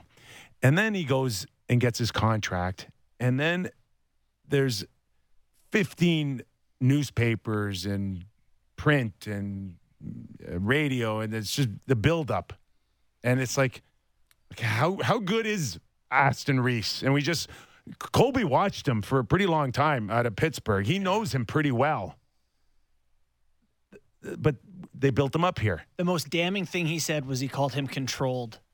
I thought that was the last thing I want for my fourth line. If there's a bit of a hype machine, and there's a hype machine in this town, and it's better than any hype machine out there. And if you can push the narrative that we're deeper now, we're better. This fourth line is deeper. Yeah. Yeah. I didn't see deep in the first 5 games. Maybe it'll change. Maybe they still see something that we don't. And that's great. But today they woke up and said, we're not as deep as we thought, and we need to go back to Wayne Simmons, because if we're not careful, that 4-letter word that we've heard in the last few years is going to creep up. SOFT. Kipper, that got me hyped up. Damn, that was Damn. Good. That was real good. Yeah. I was gonna say, use that hype machine now to promote Leafs Talk after every single Leafs game. Kipper will be there soon. Give it subscribe. You can't pay me enough. Review. Yeah, no, but hey, I'm like Colby. Real. I got my hand out. Can I have my money now, please? Yeah, no, that was legit. Like, that was, and it's so true. I actually did want to ask you guys about the fourth line, because that really was supposed to be a piece of the puzzle this year, right? Was, okay, they're gonna have their depth 6 with an identity, and it's like, I actually don't mind the chemistry between Kerfoot and Järnkrok. That actually appears to be a thing. Engvall is doing his full Engvall experience, where it's just, what is it that you say you do here? And then other times he looks fast and good, but it just, the experience going back and forth. But so far, like, my poor boy Kampf, like, Sam and I are the leaders of the Kampf Club, you know? Like, we're there. All last year, he was the find, and they put 2 guys beside him that, Like, I don't get it. And for Kubel to already be out of the lineup, I know that it's only $1 million, and again, it's only this market that would hyper care about that, but how did he get identified? Like, that was a waivers guy last year, and all I can think of is, you will see the waivers again soon, son, because it's just, there's nothing to him. Yeah. No, I agree. It's been a slow start. It's been 5 games, but man, it's not pretty out of the gates. I was fascinated by the catch that you had there, that Keefe last year had that thing with Matthews talking to the media. This year, it's early in the season. Keefe in the media again. I thought generally he's someone who's handled it fairly well here. It does feel like desperation time, though, doesn't it? Like the Leafs he feels like he's pressing a bit. We talked about what would the Leafs record be where you would ever consider like the coaching hot seat to be hot. Where do you think Keefe stands with the Leafs in this market and the need to have success? Well, he's just in a really unfortunate spot from, I think, a fan base perspective, right? Because his regular season record has been great, and his playoffs, it's been pretty consensus across the board. And Kipper, you and Bourne would know this better than anyone, but it sure has felt like he hasn't been the best coach in any of the series. And yeah, like if we talk about, hey, the Leafs have never had the better goalie, I think that you could apply that to the coaching as well. And if trouble starts to brew in a regular season, it's just, it does feel like it kind of feels like a pretty similar place that Babcock was in when he got fired. That he went through a playoffs, and it was similar problems in the playoffs that cost him. He had an unfortunate media conference, right? When it was done, Sheldon's was, we got respect in the handshake line. Babcock's was, yeah, it wasn't really my fault. I wouldn't do anything different. And then Dubas was like, I take all the blame. And it was like, okay, yeah. You guys seem like you're at different places. And the fan base is sort of at a point where they know that no smart Leaf fan thinks that they should be making a significant trade in season for any of the core players. Like, they're stuck with those guys. But if you are going to be stuck with your core and you aren't going to be really moving those pieces, and you do have a general manager that's like not extended beyond this year, and so shouldn't probably be making any of those kind of big moves anyways, then you point to the coach. And I think he's at that spot. There's also a connection that I've never talked about this before, but I think there's almost a part of other fans or other people who watch this team that's like a subconscious thing with Dubas, where it's like, hey, everyone accuses you of running like the country club, right? You hear that a lot from people. They go, it's a country club because people are too comfortable. And you hired a guy who's your boy. Would you fire your guy if you thought it was in the best interest of the club?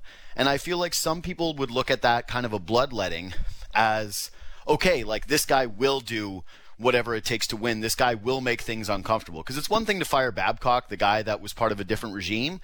It's another thing to fire the guy that, you won a Calder Cup with and you came up with, and people view you as attached to the hip, right? So I think there's like a symbolism to what that move could represent.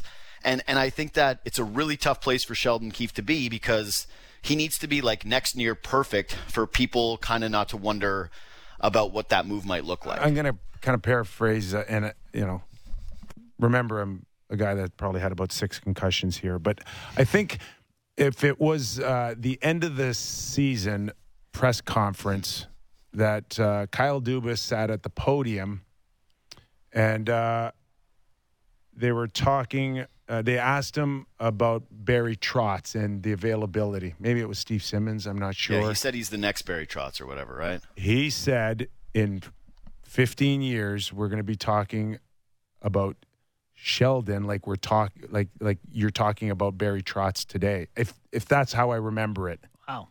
And I would think, based on that comment, the last thing on his mind would ever be replacing Sheldon. Mm-hmm.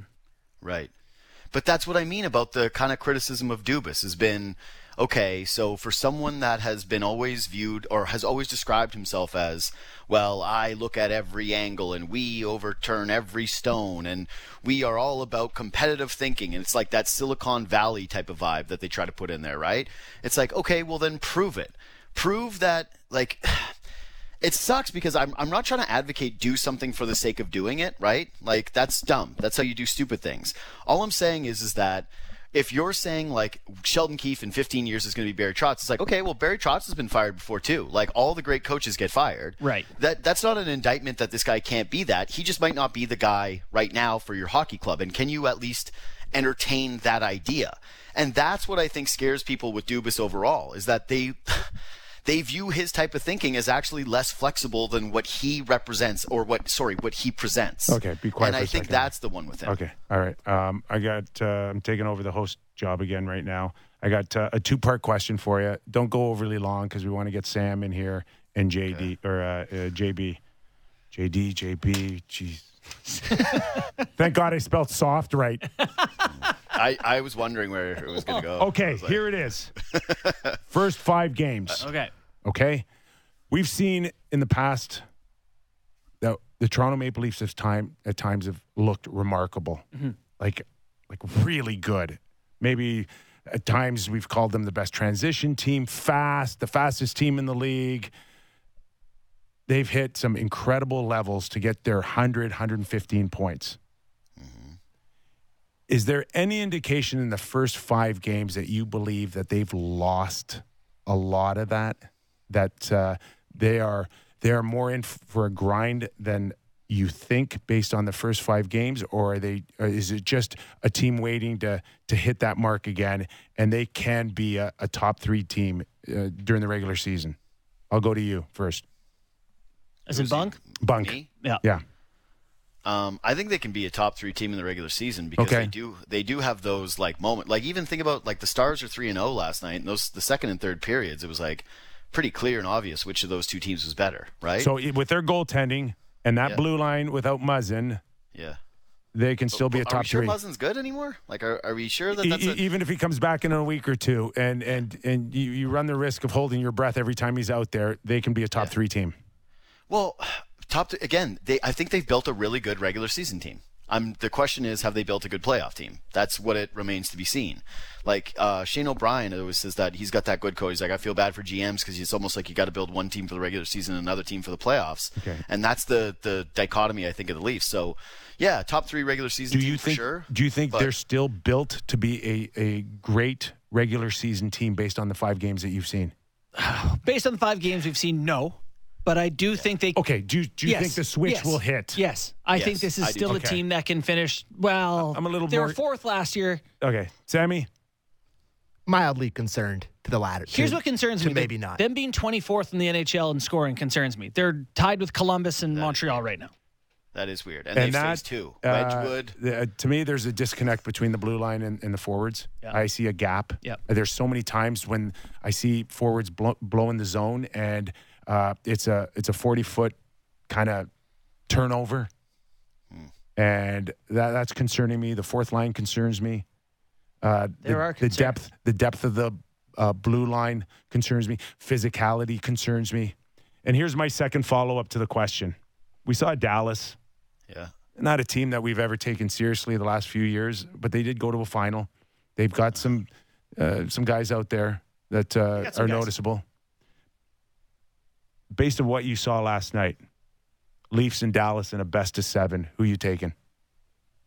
Is Wedgwood in net again for all of those? No. I get your point. It's Ottinger. It's... So I'm going on the premise that this Leafs team has a switch that can be flipped. That Austin Matthews is not the guy he's been so far. That Mitch Marner has another gear to give. I think by the time Ben and a few other on defense are done, chewing them up. Chewing them up. They can't beat that team physically. Yeah.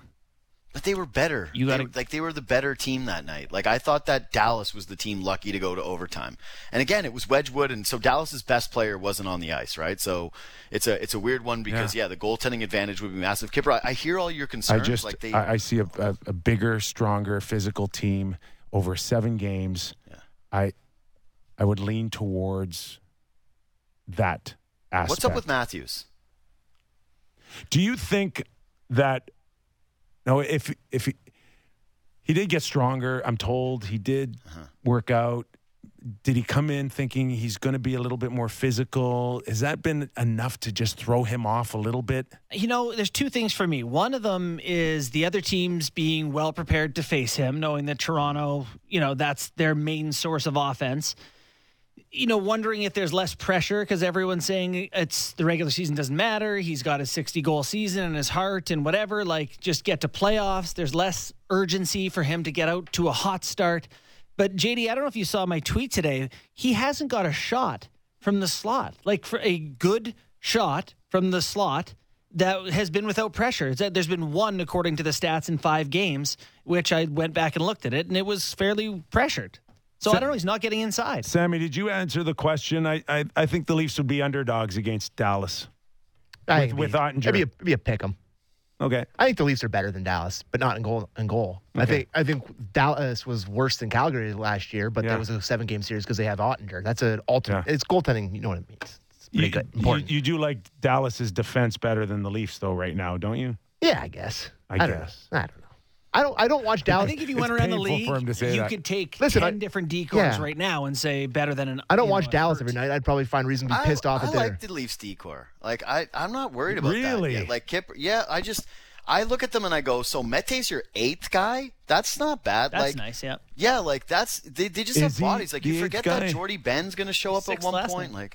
He was their 6th last night, but I'm just saying that everybody always says, you need 8 guys, and at least I know who the 8 guys are, and they all do something, right? Is it a perfect blue line? No, but I think TJ Brody is awesome. Morgan Riley always leaves a little bit to be desired, but he's really good. Sandin, it's been a bit of a tough start, but... they have guys, and they're going to get Liljegren back. There's nobody with a presence, a physical presence. There's no one to punish anybody. The brother of the guy you love, Jamie, his brother, who's the same physical dimensions as him. He's showing up. Really? Jordy Ben? That's what you're hanging your hat on now? You're telling me to say that they're not going to have a presence, and I'm saying that guy has some thump. They have a thumper. He could go in and fill in for Muzzin. According to this is the problem. One guy doesn't fix the Leafs' lack of thumpiness. I've said this the whole time, is that their core guys are the core guys and they play the whole game, and you can't tape a thumpy guy on and fix it. Go prepare for your post game tomorrow night against Vancouver. Kipper, when are you coming on? Vancouver. They play Winnipeg. Yes. Sorry, Winnipeg. That's when he's coming on. When it's Vancouver. A week? Is it a week? Is it a week? Vancouver. I don't know. Yeah, it is. It's next Saturday. It's next Saturday. I think next Saturday's LA. No, see, Kipper, that's what you're honing in on that Saturday. Come on. Come have a little hangout with the fellas on the street. I don't do weekends. Yeah, so they do a weekday. Weekends are brought to you by Lil Buddha. Come on at 1:30, Lil Buddha sponsor, and we'll do a Lil Buddha hang at 10:30 at night. You think any bosses are going to watch the 1:30 stream after the Golden Knights game? We can do whatever we want. We can say whatever we want. That's tempting. Leafs talk after dark. Okay. Yeah, exactly. All right. See you, fellas. Always JD, fun. thanks for doing that. See you, Bunk. JD Bunkus. Not short of opinion, that guy. Loved it. That's great, boys. Love it. That's proper Leaf talk. Just kick it around. Do you want to go to some texts? Is there a number or a tweet? Text us 590-590. There you go. Yeah. And on YouTube, if Sammy, you can see some questions when my computer's down and at out. JT Bourne on Twitter. You got all sorts of tech issues these days. I really do. Yeah. I really do. I got a couple things before I get a text I want to ask you guys about. Okay. First of all, Habs looked like a juggernaut against this other worst team in the league. That the Leafs lost to both these teams, by the way. Okay. Okay. Suzuki. The Habs are fun. When Datsuk. Yeah. What a goal.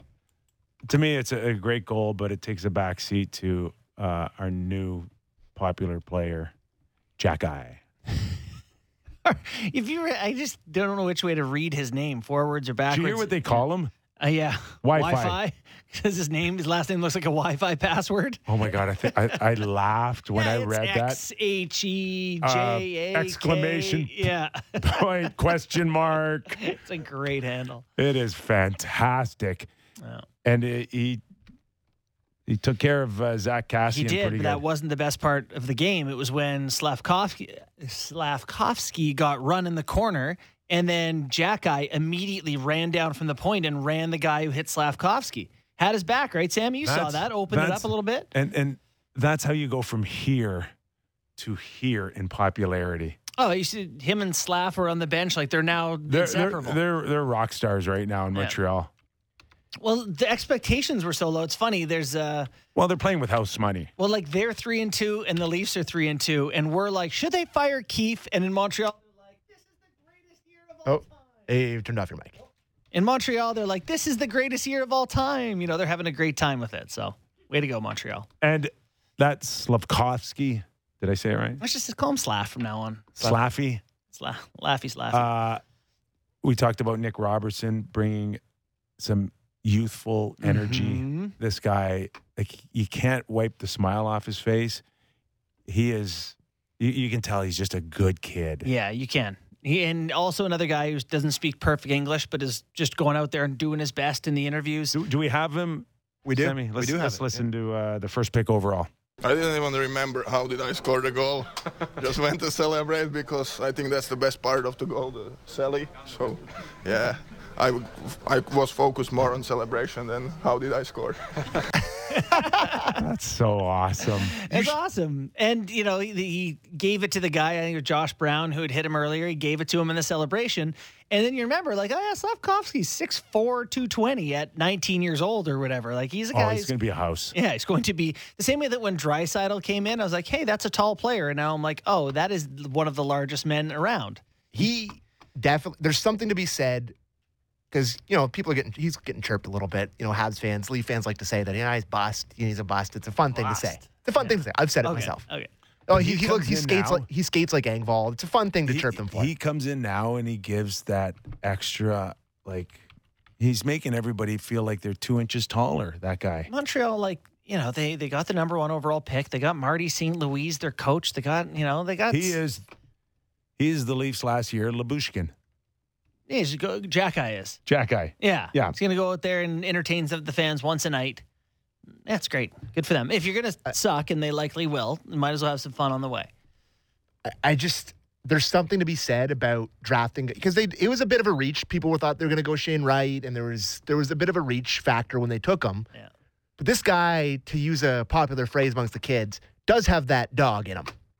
He's got that dog in him, you think? He does. He kind of has that FU factor that you can't teach. Like, he cares. Favorite factor. He cares, man. The guy cares. And you saw him after that goal just screaming in that dude's face after he scores. Great. So. No, it's awesome. Good on him. You know who has very little dog in him? It's the Vancouver Canucks. Oh, boy. They lost their 5th straight game after leading the match. What is going on there? I talked to some people in Vancouver who think that team is just I'll say it. They think they're a joke. I don't. But some people think it's like a bunch of phonies. They're not buying the tough guy JT Miller or Horvat or Emo Pettersson. I don't understand the signing of JT Miller. Sammy doesn't either. It's a disaster. What? It's just. You got to be close. Well, we have this conversation about the Canucks all the time, fellas. It's been one that they've had for the last 5-6 years when they've been in this mushy middle. That it seems that they want to try to make the playoffs, and they're halfway in, they're halfway out.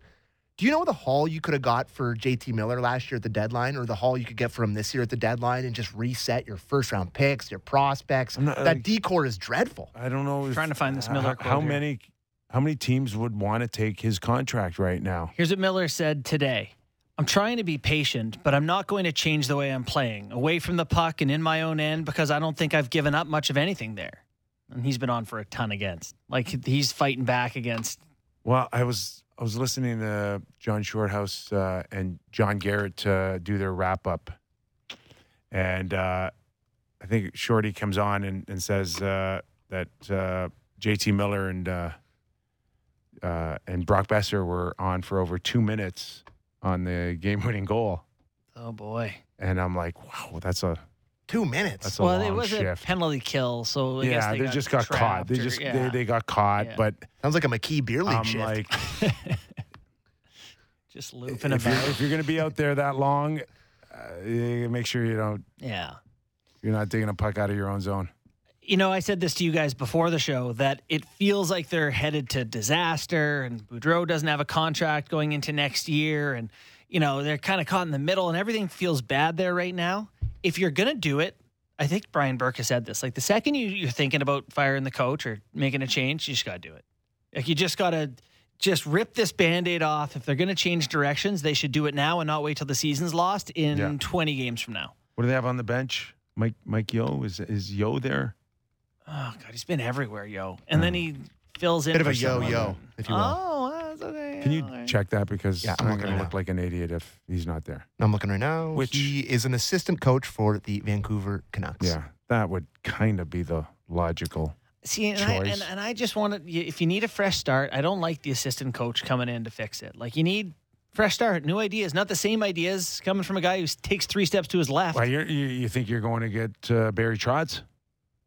Barry Trotz would want to go and He likes fix Kelowna. this? He's a BC guy. he'll want to fix this. No, maybe it's not Barry Trotz. Does Rick Tocchet? Do you want to go do it? I hope not. Why? Because We like him on the show. Selfish. Yeah. And Sabres. Why don't we get the Sabres before we go? Yeah, You're I'm convinced. sorry. I like the way they played last year against the Leafs. Just what you saw out of them, they had moxie. They looked big. Moxie, is he a draft pick? There's Alex Tuck and Tage Thompson up the middle. No, Yeah. that's a big, strong middle. It's long. Let's check out the average. And 2 generational guys close to on defense. With the way that Dahlin started to Dahlin and Power. What team wouldn't? And Comrie's been really, really good. But Yeah, I mean, now that's how long is that going House to of last? Cards. House of Cards there with that. I wouldn't Maybe depend on it's that. just maybe he's ready for a career year. You don't know. Goalies are weird. And Craig Anderson's the other goalie who, I guess at this point you know what you're going to get from him. He's decent, but They are a close knit group. I can tell you that. That just watching them, I know that they really like each other, and they've got some of them have a little bit of a short leash. If anyone got in trouble, like they would be a team that would come together on a Jamie Benn cross check to one of their better players. Yeah. Dylan Yeah, Cousins. I can't like find he the did stat I with was looking Matthews for, last but year. the team is large. To your point, they work. They are large, Yeah, and they skate well. Yeah, their key players are big-bodied guys. Well, when you're terrible for however long and you're drafting over and over and over at the top of the draft, you'd hope that eventually it comes together. Here. In theory, I mean, they've missed playoff 9 years. That's what I in a mean. row. Like you stunk forever. I hope you got some blue chippers. I'm crediting Josh Allen in helping them. Yeah, he's that he's good. turned the whole city around. He's that good that ripple effect has gone right to the Buffalo Sabres. Jets 4-2, no big deal. Josh Allen's my favorite football player of all time. I'll just say it right now. I love him. He's I've got a incredible. man crush on him Me too. He's just a stud. He's running. He's leaping over tall buildings in a single bound. This guy is he is He's Superman. He's a phony. Oh my God. Oh my God. That's it. I'm not working with you anymore. Listen, I'm a Jets fan. I'm trying to fight the Buffalo Bills momentum. He's a stud. but He's a stud. He is legit. There's no doubt he's not a phony. And he's got a heart like a lion. Oh, and take all it the easy. no, it's true. And all the guys love him. These quarterbacks, they're 10 feet. The slide. 10 feet and then the slide. This guy almost breathed on me. You'll never see that guy slide. That guy's taking every yard, and he's still going to run you over. I love it. I love it. The perfect exemplification of that. Is exemplification, is that a word? Sure. It is on Friday. Okay. Thank you. Against KC, hurdles, whoever, and then he throws a dime to Dawson Knox for the winning touchdown against the Kansas City Chiefs. They're winning the Super Bowl. It's a lock. What's ever Absolute gone lock. wrong in Buffalo before? All right, we've covered football. You happy with the Jay signing the manager Schneider? 3 years? Some people are like... Don't have enough time for that one. Love it. He's a great guy. Want to go have a beer with that guy. Not that I do that. Just... he lost. He lost. It was humiliating. Listen, as much as one game in the game where there's the most games played can matter, the way that last game went really did It kind of was shift like my a opinion. week prior to that when everyone made him out to be the greatest manager in baseball. Yeah, what did he do? When he walked Judge with the bases Yeah, he walked Judge. Everyone's like, oh my God, Schneider. And then a week later they lose and they're like, I don't know about the Schneider guy. Lots more Schneider Be takes. more reactionary. Hey, lots more Schneider takes coming up with Ben Ennis on Fan Drive Time. Well done. Some good juice this week, eh?